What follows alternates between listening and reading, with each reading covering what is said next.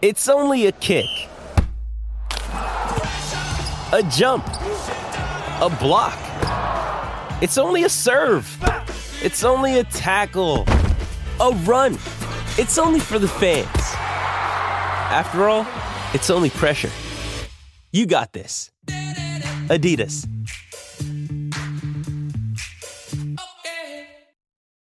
When you need mealtime inspiration, it's worth shopping Kroger, where you'll find over 30,000 mouth-watering choices that excite your inner foodie. And no matter what tasty choice you make, you'll enjoy our everyday low prices, plus extra ways to save, like digital coupons worth over $600 each week. You can also save up to $1 off per gallon at the pump with fuel points. More savings and more inspiring flavors make shopping Kroger worth it every time. Kroger, fresh for everyone. Fuel restrictions apply. This is my least favorite segment, Ken. For the past few weeks, it has been my least favorite segment. Although you was right last week. Although the Ravens have been 3-2 since Lamar has gone out, and I think that includes the Broncos game because that was very early exit for him. I have not enjoyed this segment at all, but we have to do it.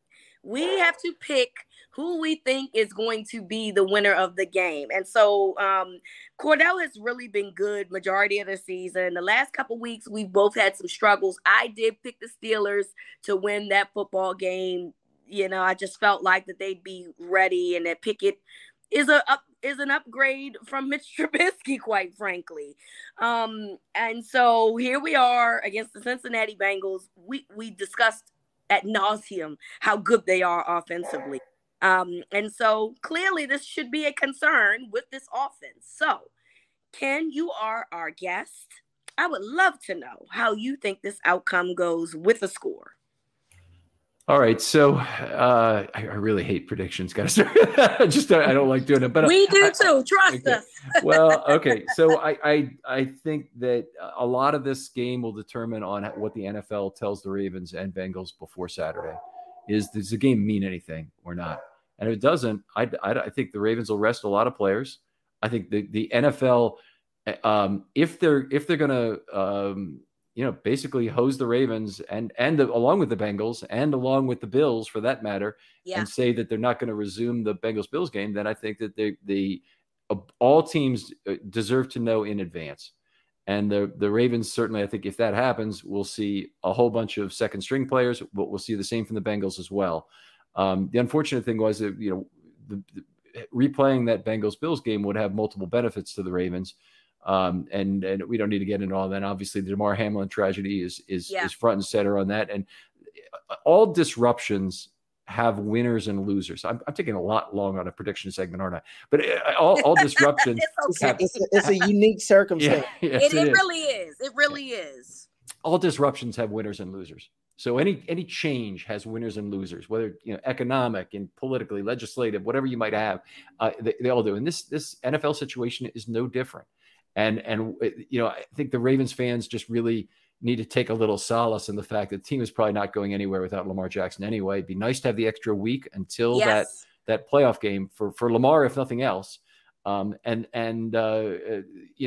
game probably will be determined in part by what the NFL tells the Ravens on Saturday, if in fact they are straight with them about this game not meaning anything. And I'm not talking about the difference between a 5 and a 6 seed, because the chance of getting a 5 seed is so slim with San Diego playing, just needing a win or a Ravens loss. That's a really trivial thing. But the Ravens, I think we'll see Kolar, we'll see Ojabo. I'll put that in my prediction. And we might see Anthony Brown in this game. I've been praying for it. I've been praying for this moment. Yeah. I've been praying for the Anthony Brown moment because I am an Anthony Brown apologist here. I just wanted you to know that. This might be your week. And in terms of the score, not even going to bother, honestly. I think the Bengals win the game if it's played straight up. All right. Yeah. There it is. I mean, this game is definitely unique. I think a lot of it will have to do, what ends on happening in this game as far as who we see playing is going to be determined by what the league tells the Ravens as far as is this game for the division or not. I also want to point out, because there's been a lot of Ravens fans that have called into my show and complaining about they think that, the league is screwing them or something like that. I just want to say to these people that the Ravens did this to themselves. Nobody told the Ravens to go to Jacksonville and blow that game. Nobody told the Ravens to blow those early leads to Buffalo and Miami early in the league. Nobody has had more double-digit leads in the league this season than Baltimore and has lost majority of them. So the Ravens have put themselves in this position by their own doing. Any team, despite whatever goes on, always says they don't want to be in a position to where they're dependent on somebody else to do something for them. The Ravens were dependent, whether that game finished or not Monday night, the Ravens needed the Bills to do something for them. That's the position that they put themselves in. So to be honest, I don't feel bad that the Ravens aren't going to be able to play for the division against Cincinnati. Quite frankly, they forfeited that right when they blew this stretch of games against terrible opponents flat out. Down the stretch, you're going up against all these losing teams and you can't take advantage. That's on them. Also, I want to say, and I don't know, it's not like we could trust everything that John tells us nowadays, but I did ask him on Monday as far as what his thoughts were about whether or not they were going to play Cincinnati for the division at the time and would that influence who plays in this game and who doesn't. At the time, he told me he didn't think that it would change his rotations and anything like that. I take everything he tells me with a grain of salt for sure. Yeah. But that's what he said. That being said, I agree. I don't think that we're going to see these guys play the entirety of this game. I do think that they need to play some because it's not like these guys are tearing it up right now. I do think that everybody needs work.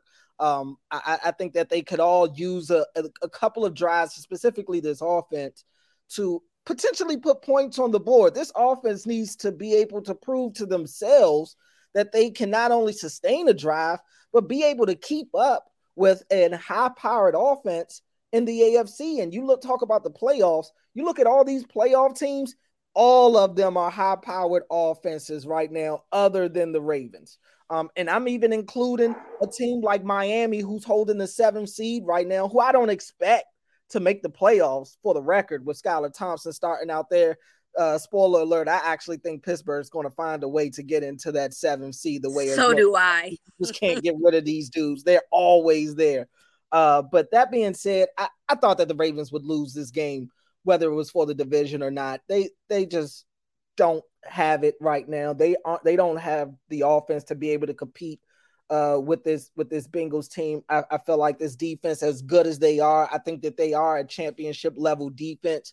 But considering what is going on the other side of the ball, it diminishes how good this defense can be ultimately. So I'm going to say that Cincinnati wins, and I really don't think it's going to be close in this one. I think Cincinnati ends up getting into the high 20s, maybe even the low 30s. I'd say like 27-13.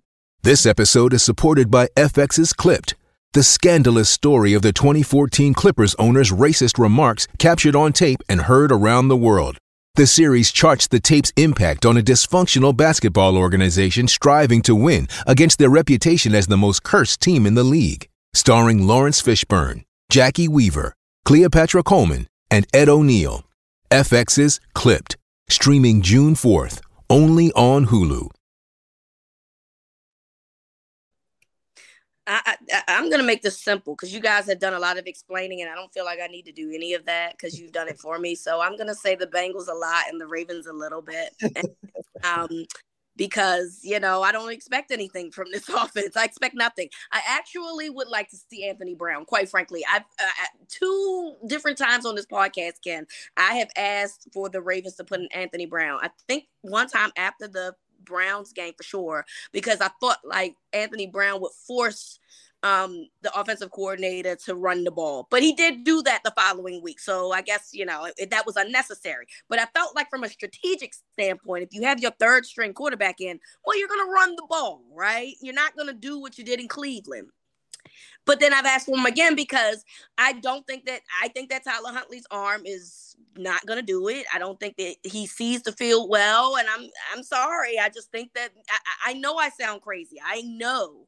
But this is where we are. I mean, you just got to find somebody that's going to make some plays. And as of right now, Tyler Huntley is not consistently doing that. So I would personally love to see Anthony Brown, to see what he could do for a couple of quarters, to either feed into my bias or prove me wrong. I really just want to know what I have here with this other guy, because I know this guy really is not doing the job that he can do, he should be doing consistently. So if that's the case, whether Anthony Brown plays or whether Tyler Huntley plays, I still see that the score being a lot to a little bit, but I feel like that there may be a more respectable loss with a guy that you have no game plan against. So that's my theory behind that, and I'm going to stick with that. All right. And I would also, my bad. I do want to point out that Anthony Brown comes with a lot of unknown. Like he's the alternative, but he's also not a great alternative either. I think what was kind of getting me to the point to where I'm actually saying for the first time, put Anthony Brown out there, is Tyler Huntley already dealing with a shoulder issue. Now he's got the wrist issue. This is a guy who hasn't been throwing the ball well to begin with. Who am I to believe? I don't know exactly what wrist it is. Maybe they highlighted on the injury report. I have to look at it again. But this is a guy that hasn't been throwing the ball well either. And with the Ravens going into the playoffs, with this offense being as stagnant as it is, they have nothing to lose by seeing if Anthony Brown could give them some sort of spark. Because right now, the way that this offense is currently constructed, they stand zero chance in the playoffs, obviously, unless Lamar Jackson shows up. And then that 0% chance maybe goes to 15 to 20% in my mind. Ooh, too low. But that's too low. Yeah. You got to give him 50-50 if Lamar comes back. I love Lamar, but I mean, the offense wasn't necessarily lighting it up even before he left. Even with Lamar, the receiving core is still going to be what it is. I'll agree with that. 15 to 20% is still low, but they could potentially have to play one of the top three teams in the AFC in the first round. I just don't feel good about any matchup that they would have to play. You know, of the matchups that could occur, the one that really intrigues me, and maybe it's the two that really intrigue me, are either going to Buffalo or Cincinnati, but Buffalo in particular. If they could get into a nice weather game, that'd be the Achilles heel of Lamar. But with their current thing, weather, give us some weather. Yeah, we'll hold the other team's passing game down, and I think that'd be a lot of fun. One of the good things about that, right, is that each team that they would potentially play in the top three are teams that deal with weather issues, because Kansas City is in the Midwest. You got Buffalo, and then Cincinnati. You know, they're not too far from the lake, so they get weather as well. So it's very possible, right? It's January. That's what this is. It's that type of season. So having that in their favor could absolutely help them go to the next round. But they have to have Lamar in order to do that. I don't care who's behind center if it's not Lamar. I don't see the success without them. So without Lamar specifically. It's crazy. The other day in the media room, we actually had this kind of discussion as far as like, who would we rather see who would the Ravens rather play out of the top three teams, Cincinnati, Kansas City, and Buffalo. Number one, you'd be surprised how many of those guys said Kansas City.